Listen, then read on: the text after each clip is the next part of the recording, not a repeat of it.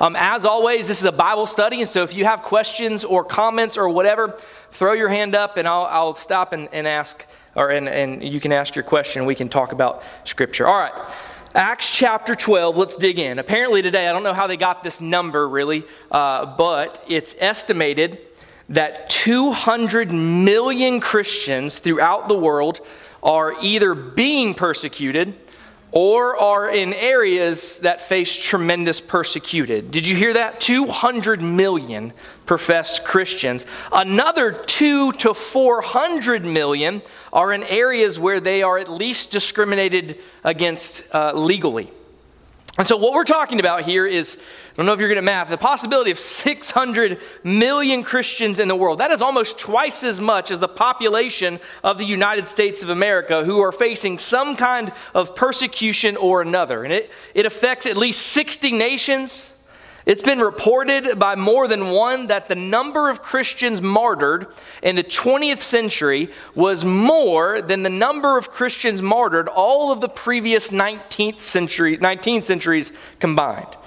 So to say that means that we understand and identify that persecution in the church is not a small matter. It never has been, and it certainly is not today. And so I want you to have that in mind as we come across Acts chapter 12, in which there's another persecution in Jerusalem. We've seen this before. We saw in Acts chapter 5 and Acts chapter 6 with Paul being thrown in prison, Peter and John being thrown in prison, and Stephen being martyred at the feet of Saul. And so we've seen persecution before here, but that persecution in 4, 5, and 6 really came by the temple leaders that involved putting apostles in prison. And then Acts 8, we saw similar that Stephen has been put to death as well. But neither of this was by the state.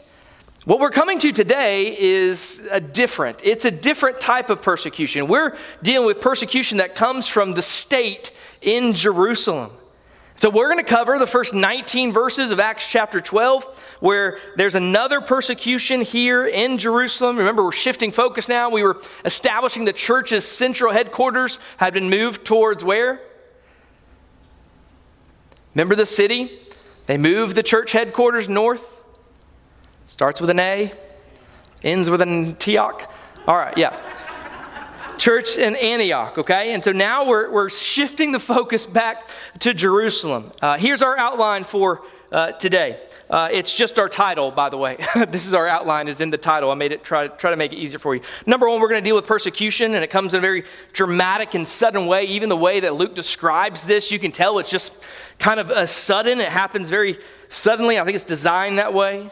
There's persecution, then there's prayer, very briefly in verse 5, but richly described here. And then number 3, and most beautifully, the power of the Lord Jesus Christ. And so let's just dive right into the text, starting with persecution in verses 1 through 5. We begin with the words, now about that time, which is a context question. Okay, let's think about the context here. Here's what happened. Remember, the gospel has gone to the new church headquarters up in Antioch. All right, good. The churches are growing in Antioch, and then emissaries are sent down to Jerusalem to let people know the big event that happened with Cornelius, and that event was the gospel has now gone to who? Gentiles, right? That's a big deal. Remember Acts 1:8, it's the central focus of the book of Acts. The gospel, you will be my witnesses. And where? Jerusalem, Judea and Samaria, to the ends of the earth. And each point in time, we see the gospel come to Jerusalem in Acts chapter 2, the day of Pentecost. We see it in Judea and Samaria as Philip's doing his ministry there in Acts chapter 8. And now in Acts chapter 10, Peter and Cornelius link up and the gospel has gone to the Gentiles. And so now they're coming down and talking about that to the Jews. And so that's the situation. That's the about time. But let's read verse 1 together. Now about that time, Herod the king laid hands on some who belonged to the church in order to mistreat them. Okay, so who's this guy Herod? This is actually Herod Agrippa the first. And this guy is the consummate politician. We're going to look at that in a second. Interesting background for this guy named Herod. We'll learn more about him actually next week, but I want you to just get a picture of this guy's family life. You think your family life has some trouble, listen to this guy, okay? His father, Aristobulus, was murdered by his father, Herod the Great. So his grandfather killed his father. Herod the Great, you remember Herod the Great, right? Remember, this is the guy who was responsible for murdering all those infants 2 years old and under at the time of the birth of the Lord Jesus Christ. So that's his grandfather, who also happened to kill his father. His uncle was Antipas. He was the one who was linked with putting Jesus to death. So this is the grandson of the murderer Herod the Great. He's the son of Aristobulus, who was murdered when Agrippa the first was a little boy. And this guy, Agrippa, he goes and he studies in Rome, where he gets to know such illustrious figures as Caligula. And if you studied anything about Caligula ever, you know he was a real fruitcake of a Roman leader, okay? And then also, the guy's just weird, okay? I say that because he's super, if you study, you'll know. Another guy by the name of Gaius, who was not quite as bad, but he preceded Caligula, but was one who we would say in our culture was a few fries short of a Happy Meal, right? This guy was not all there either. And so these two guys who had tremendous power in Rome, they actually gave Agrippa some land. And as a result, he was made leader over that land. In fact, you know that his title that he's referred to, Herod the King, you know what that's a reference to? King over who? King of the Jews.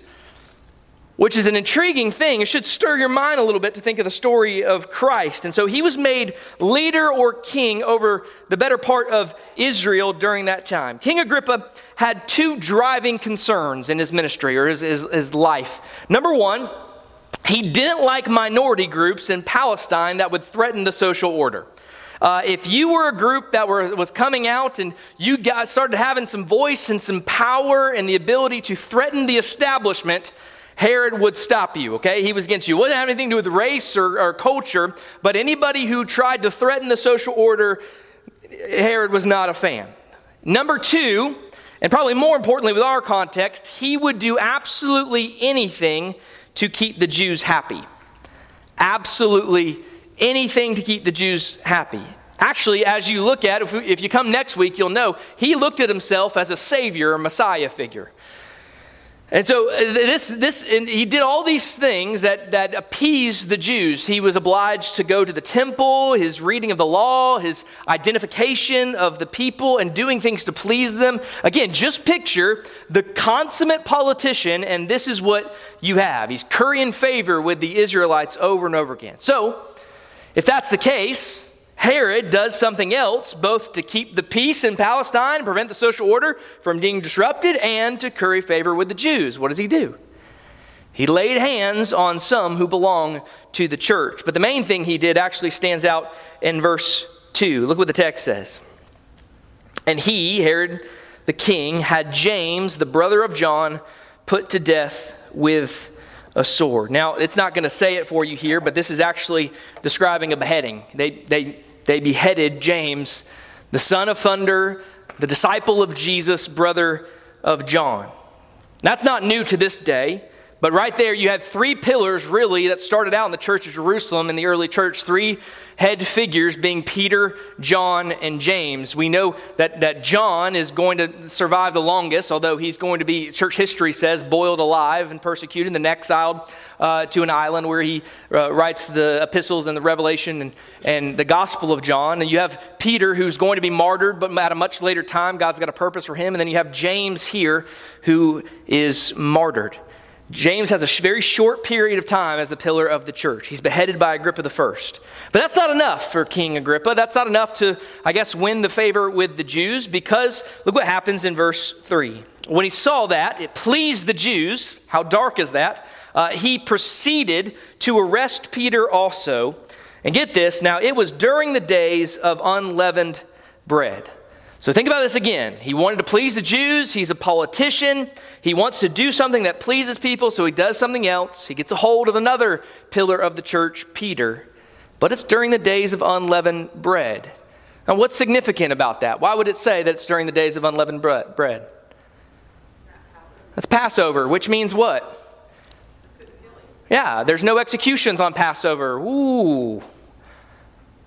Is that always true? No. No, it's not. But I want you to see there's tons of symbolism here between Christ's arrest, death, and persecution and Peter's arrest here. You're going to notice that. So you don't put anybody to death the Passover time, and that ought to begin to make your wheels turn, right? But Peter is arrested and put into prison. Verse 4. When he had seized him, he put him into prison, delivering him to 4 squads of soldiers to guard him, intending after the Passover to bring him out before the people. Now, I like this. This is amazing because there's 4 squads of soldiers here, which means that Peter, who was unarmed at this time, would be chained, and there'd be 2 guards beside him, and then outside on the door, there would be 2 guards, maybe one inside, one outside, or both outside, surrounding Peter, just one guy. And, this isn't like one of those like James Bond movies that's really bad, right? Where there's always like one designated henchman to take on James Bond, and like, okay, this is going to go easily. This is 4 Roman guards, all armed, ready against one unarmed guy, Peter. Now, why in the world would they have 4 guys here to just go to watch one guy who's going to be headed likely in the morning? What do you think that was?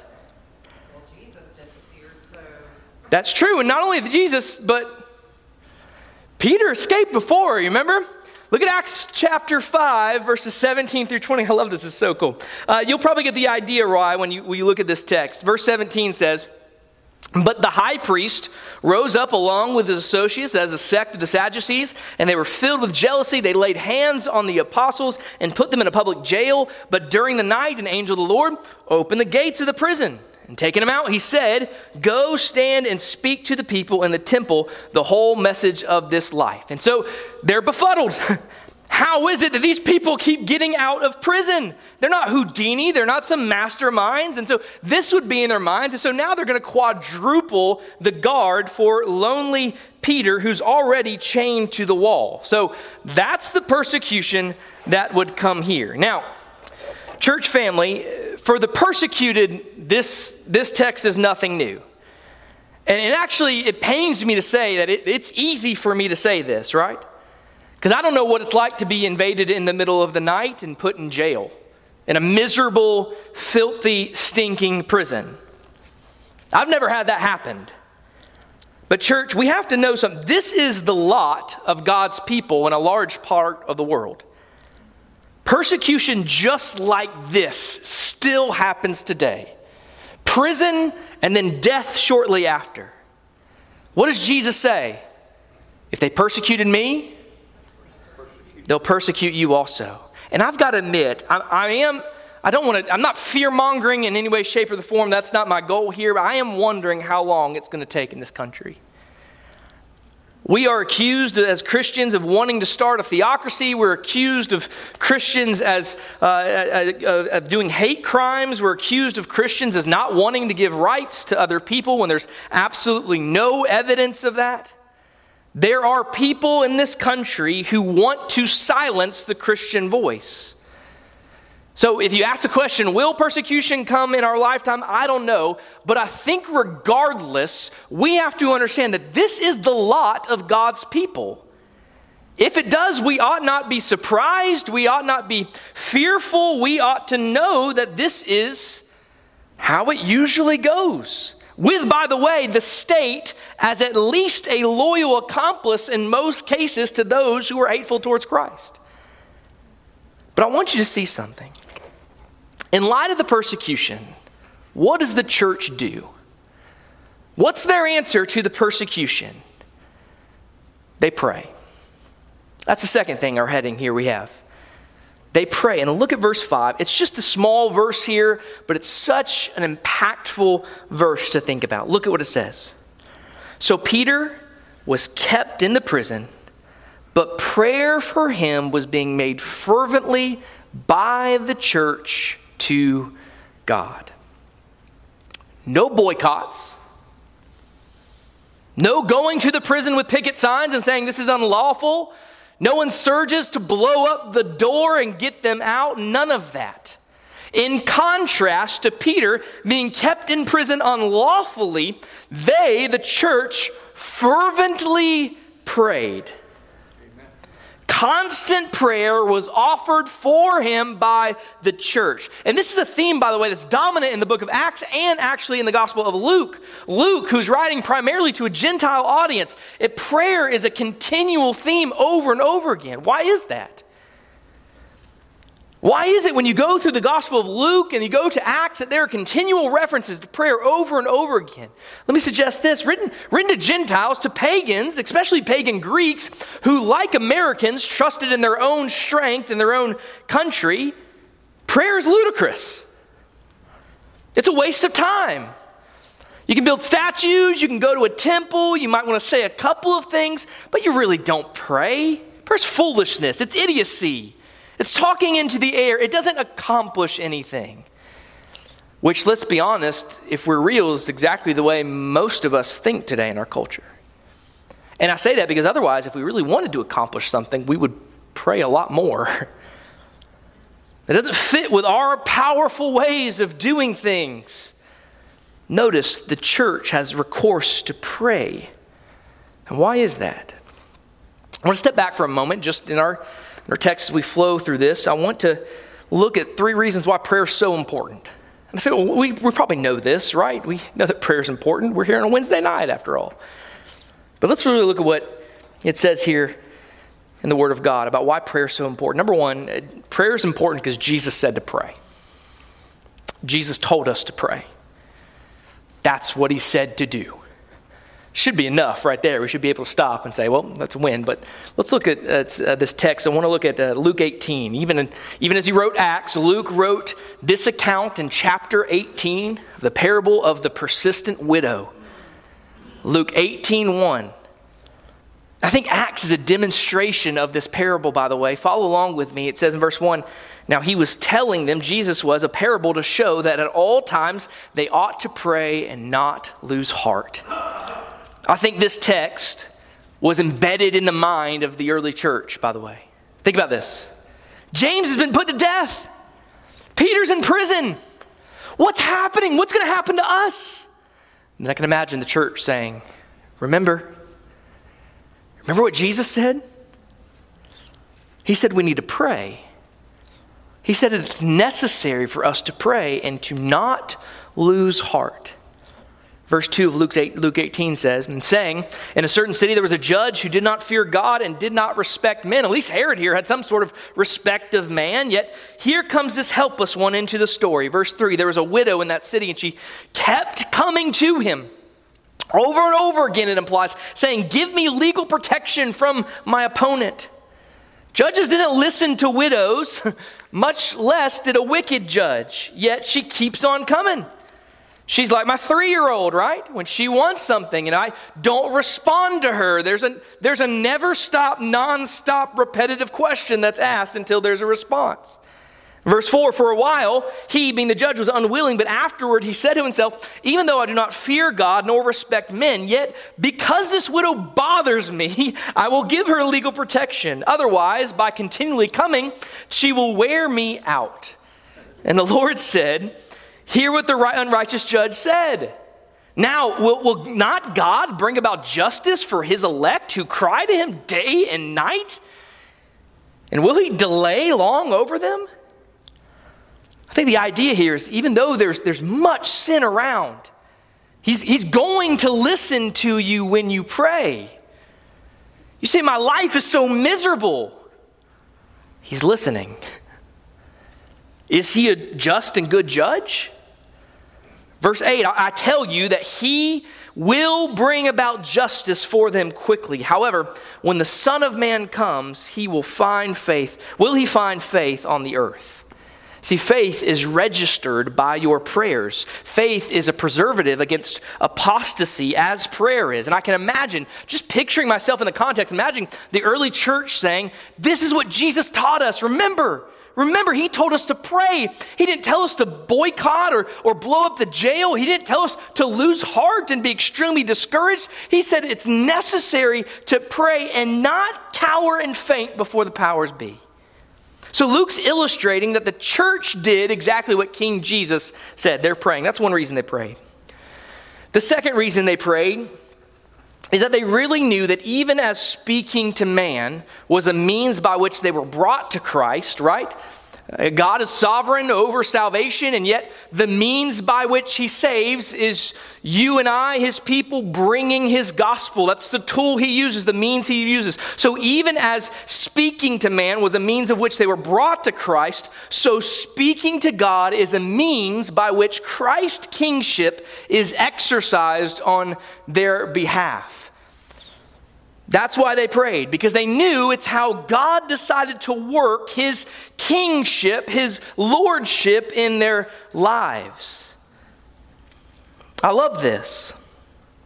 They were not the hyper-Calvinist, right, who said, oh, well, God ordained that Peter's going to get out of prison, and so he's just going to get out of prison. You just need to trust. You don't have to pray, just trust.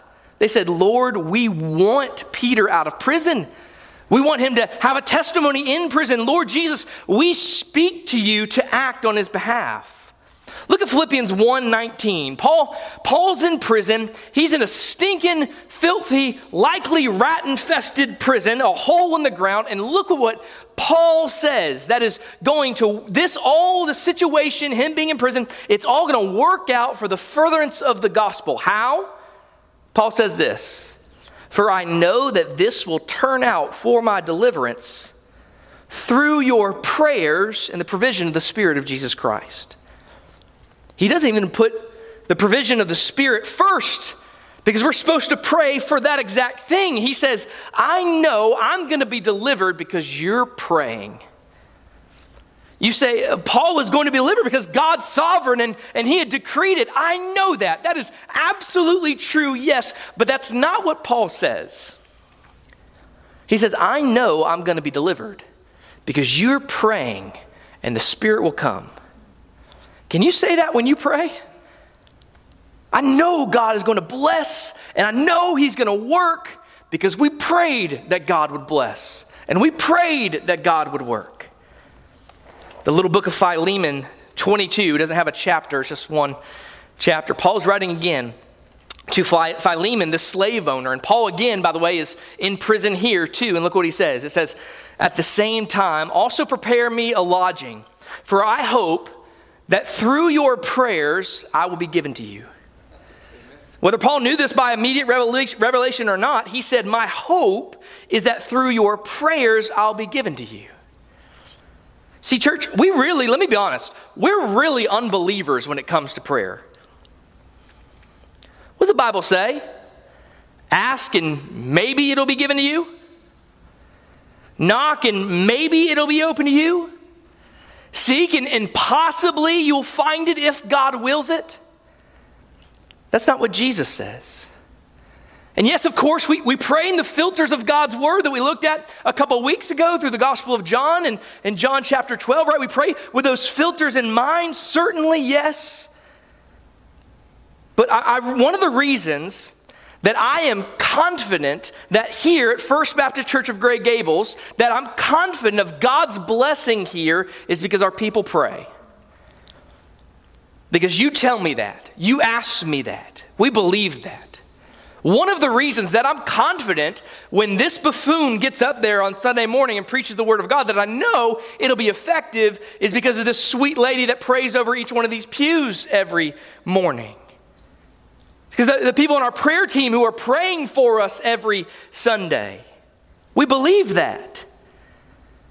So they knew in a real sense, even as words to man were instruments to bring people to God in Christ, that words to God were a means by which Christ and his power came to man, particularly to Peter in prison. Oh, I'm doing good on time. All right, number three. The number three reason. Third reason why they prayed is because this is the way the church waged war. Remember, we talked in Zechariah about the weapons of the church. And I feel bad because I've been using this over and over again, that the two main weapons of the church to fight a culture are the sharing of the gospel. But remember the other one? The discipline of the church, right? Forgive me. Because I'm missing maybe the greatest weapon we have as a church. It's prayer. This is the way we wage war. The effective, fervent prayer of a righteous man can accomplish much. James 5:17, it says. written by not the James that was just martyred, but the one later on we'll get to. Church, prayer is how the church wages war. The state had warred against the church, and now the church is using its weapon of warfare. John Piper has it exactly right. He's got a beautiful illustration about this. He refers to every single soldier on the field. Each one in the trench, as well as the general, has a walkie-talkie. And with that walkie-talkie in prayer, they have an immediate access to the commander-in-chief, Jesus, to ask what is necessary, and he acts. Amen. He works. So they're using their walkie-talkie to come before God in prayer. Friends, it's the same thing with us. Exact same thing with us. We don't throw around the word, hey, I'm praying for you, brother. We are faithfully praying. We actually pray. Does that mean that we're particularly pious in some way? No, it means that's our warfare. The reason why we don't pray as we should, and that goes for all of us, is because we really don't think we're at war. We basically have a peace with our economy and our society. Nice, easy, just do what the culture does and we'll be fine. Who needs to pray? So we don't pray. But let me tell you something. You let persecution come. Let you be gripped with an unsaved child or relative. Let you be gripped by the fact that you are helpless to do anything in any situation, and you will pray. If you don't, God help you. You see, it's like this, a persecution across the globe. Let's be honest, it's distant from us.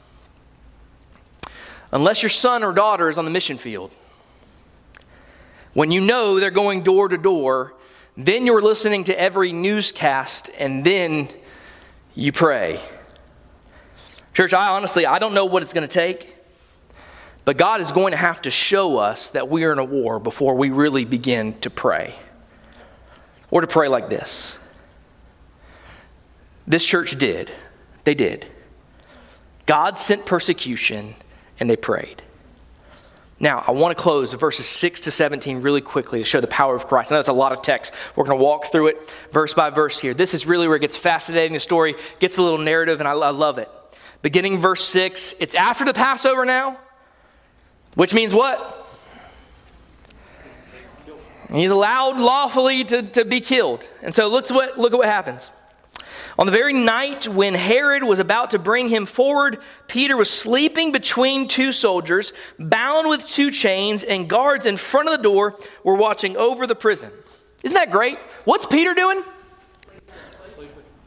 I don't know if you've ever faced the fact that you're going to die the next day, right? But I can tell you, in all honesty, I'm not sure I'd be able to sleep, right? Much less as soundly as we're about to see Peter was sleeping. I love this. He's going to get up in the morning and he's got one thing on his to-do list, likely get his head chopped off, right? And Peter was the one who, of course, wrote, cast all your cares upon because he cares for you. I could see him saying, Lord, with all this persecution coming, that's great. I'll get to go heaven earlier. But it's still your church. It's wonderful, and it's a deep sleep too. He's got these handcuffs on. He's surrounded by soldiers. They're watching over the prison. And look what Luke says in verse 7. And behold, an angel of the Lord suddenly appeared, and a light shone in the cell. And he struck Peter's side and woke him up, saying, get up quickly. And his chains fell off his hands. That angel of the Lord, by the way, is not some stranger that came off the street with a master key, okay? It's the angel of the Lord who was sent from heaven, a ministering spirit sent forth to the ministers who are those who are the heirs of salvation. What's amazing is the guards don't wake up. 4 guards there, and they all fall asleep. They're on 3-hour shifts, and they can't stay awake. So they were in a sleep or a stupor. And did you notice what he did to Peter? Struck him in the side, right? I don't know if he kicked him or pushed him or what, but you know what it's like if you ever had to get a teenager up for anything, right? And it's even worse if you don't expect it. The light comes on, wake up. Peter, by the way, is in a daze through most of this. And I can imagine Peter saying, oh, I have chains on. No problem, now you don't. Now it's gone. Look at verse 8. And the angel said to him, gird yourself and put on your sandals. And he did so, and he said to him, wrap your cloak around you and follow me. Gird yourself means put on your toga, your outer garment. Get your shoes on, Peter.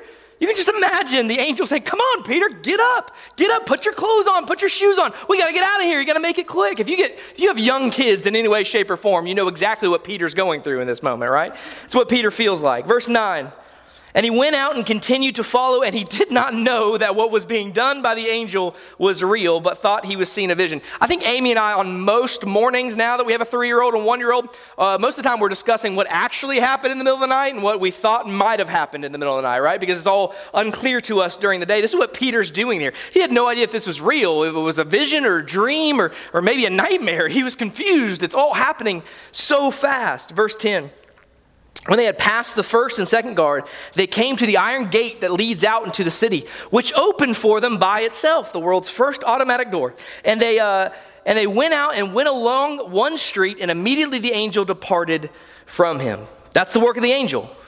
He makes his escape from the jail cell, leads him out to the street, and verse 11 is most significant now. Peter's awake, and look what happens.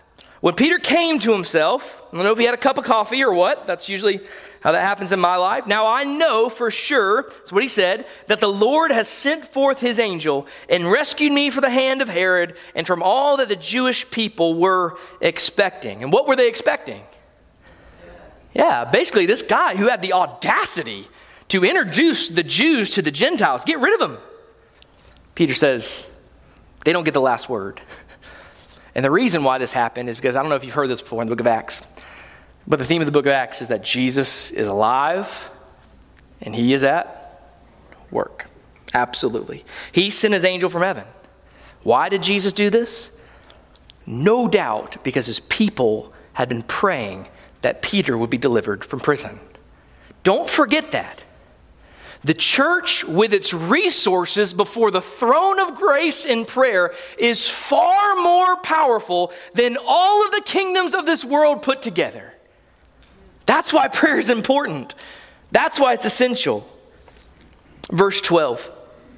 And when he realized this, he went to the house of Mary, the mother of John, who was also called Mark, where many were gathered together and were praying. Where'd he go in the middle of the night? Immediately he wants to go to the church.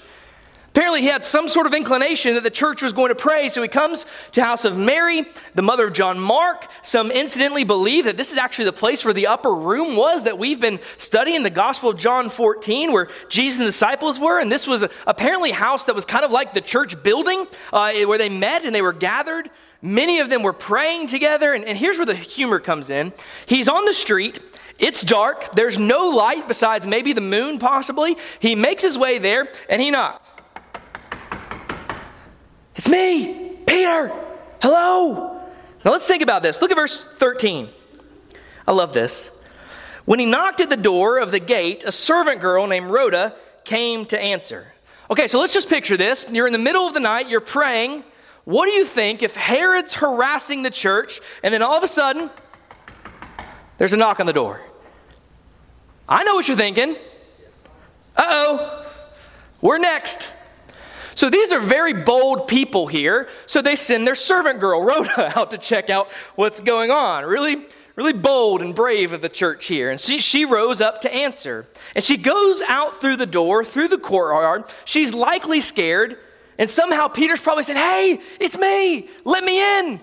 Probably didn't say his name because they were probably neighbors who may have been part of the Jewish sect that wanted him dead. And look what happens in verse 14. When she recognized Peter's voice, because of her joy, she did not open the gate, but ran in and announced that Peter was standing in front of the gate. I love this. She is so thrilled. She's in the dark. She hears Peter's voice. She turns around and goes back, leaving the guy outside. You can just picture Peter being like, what are you doing? Let me in. It's me. Please don't leave me out here any longer. They're actually really trying to kill me. Would you let me in, please? See, that's the humanity of the Bible. I could just picture me doing something like this, right? She can't get over this. She runs. She says, Peter's standing at the gate. And here are the people praying that God would deliver Peter. Oh, Lord, deliver him. Lord, show your power. We don't know exactly what they're praying, but that's probably the way we would pray, right? So she comes and she says, Peter's at the door, guys. It's amazing. And they said, you're crazy. No, it's not true. I don't believe it. They're not even praying with much faith, are they? And yet God's still faithful to answer their prayers. Verse 15, they said to her, you're out of your mind. She kept insisting that this was so. They kept saying, it's his angel. It's just an illusion. Sweetheart, you were just so optimistic that's just what you thought you saw. And then they start to listen and they hear Peter, please let me in, somebody. I'm still knocking out here. With somebody, please let me in. In verses 16 and 17. But Peter continued knocking, and when they had opened the door, they saw him and were amazed. But motioning to them with his hand to be silent, he described to them how the Lord had led them out of prison. And he said, report these things to James and the brethren. And then he left and went to another place. He probably had woken up half the neighborhood at this point. I don't know if you've ever heard annoying knocking like that, but he tells them the theme of this passage, which is how the Lord led him out of prison. Not first that he's just out of prison now, but how Jesus is alive and he's at work. Jesus answered your prayers. Jesus brought me out of prison. And they said, now you go tell James, the brother of Jesus, not the martyred one. And so that's the power of Christ demonstrated. Now listen, does this always happen this way? No. James, the brother of John, was still martyred. John was threatened. They didn't do anything with John, but friends, it's always important to know that Christ is in control and he always, always, always does what is best and right for his church. I want you to see the aftermath. Verse 18, now when day came, there was no small disturbance among the soldiers as to what could have become of Peter. Here's the reason why there's no small disturbance here. If you're a captor and you have one of the captive and that captive is let go, the punishment that was going to come to that captive comes to you. Verse 19, don't share this part with your children. I'm just kidding. It's the word, you can. When Herod had searched for him and had not found him, he examined the guards and ordered that they be led away to execution. And then he went down from Judea to Caesarea and was spending time there. That is Peter. I just want to wrap this up this way, and then we have a couple minutes to talk. What's the lesson of this passage? What have we seen so far? Number one, persecution is going to come. For God's people, eventually it will come, friends. If they persecute me, they'll persecute you. Persecution is going to come. Number two, what are the weapons of the church? What are the weapons of the church? It's not crusades, it's not bombs, it's not terrorism, any of that. That's the world's view. You pray. And oh, that we would learn that lesson of prayer. That's why, along with preaching, the most important thing we can do as a church is pray. Are you a part of that? Do you pray? Are you part of the church's most important work? Number three, we see the power of Jesus in every single age to reign over his enemies. Power of Jesus always to reign over his enemies. Psalm 110, 1 and 2. The Lord says to my Lord, sit at my right hand until I make your enemies a footstool for your feet. The Lord will stretch forth your strong scepter from Zion and rule in the midst of your enemies. Church family, do you believe that? It's how the church thrives in all the world. His kingdom is an everlasting kingdom, and it will never be destroyed because Jesus is the same today, yesterday, and forever. Always. Okay, that's all I got for tonight. Any questions, points of discussion, things I missed, observations, complaints, yada, yada, yada. Miss Carrie. Where it says Mary, the mother of John, whose other name is Mark. Yeah. Is that Jesus' mother? It's not. It's John Mark, who we're going to see later on. Really, it's actually the guy who wrote Mark. It's his gospel. So really, he's more referred to in Mark in some of the sense, but this is John Mark. He and the Apostle Paul are going to have a beef coming up in Acts, not over Twitter or anything, but they're going to have a little bit of an argument. So it's not the Gospel of John. We don't know where John's at, but I imagine you know where I think John is. I think he's grieving and hiding. John lost his brother in this mess, and so I just assumed that. I have no recollection of that. Yeah. Question, Miss Becky? Was this the Agrippa that was almost persuaded? No. No, we'll see what happens to this Agrippa come next week. This was not the Agrippa that's almost persuaded. But there is a King Agrippa later in the Acts. Yeah. Any other questions? Okay. Well, that's all we got. Let's pray together. Lord, we pray, Father, that you would cause us, incite us to go out into our world and recognize that Jesus does rule in the midst of his enemies. Father, we pray for our brothers and sisters in China and North Korea and Sudan and Mexico and Cuba and Saudi Arabia and Nigeria, Uganda. Lord, so many other areas and places of the world where there is more or less real persecution of your people. Father, we pray that your churches will learn to use their most powerful weapon, which is prayer. Father, we pray, God, that you would show your power in their midst, as you've done in the past and as you continue to do so. Lord, remind us that you do give your angels charge over your people to guard them in all of their ways. Lord, may we now go forth today with this refreshment to know that Jesus is King and he will reign until all of his enemies remain a footstool under his feet. We pray all these things in the name of Jesus. Amen. Amen.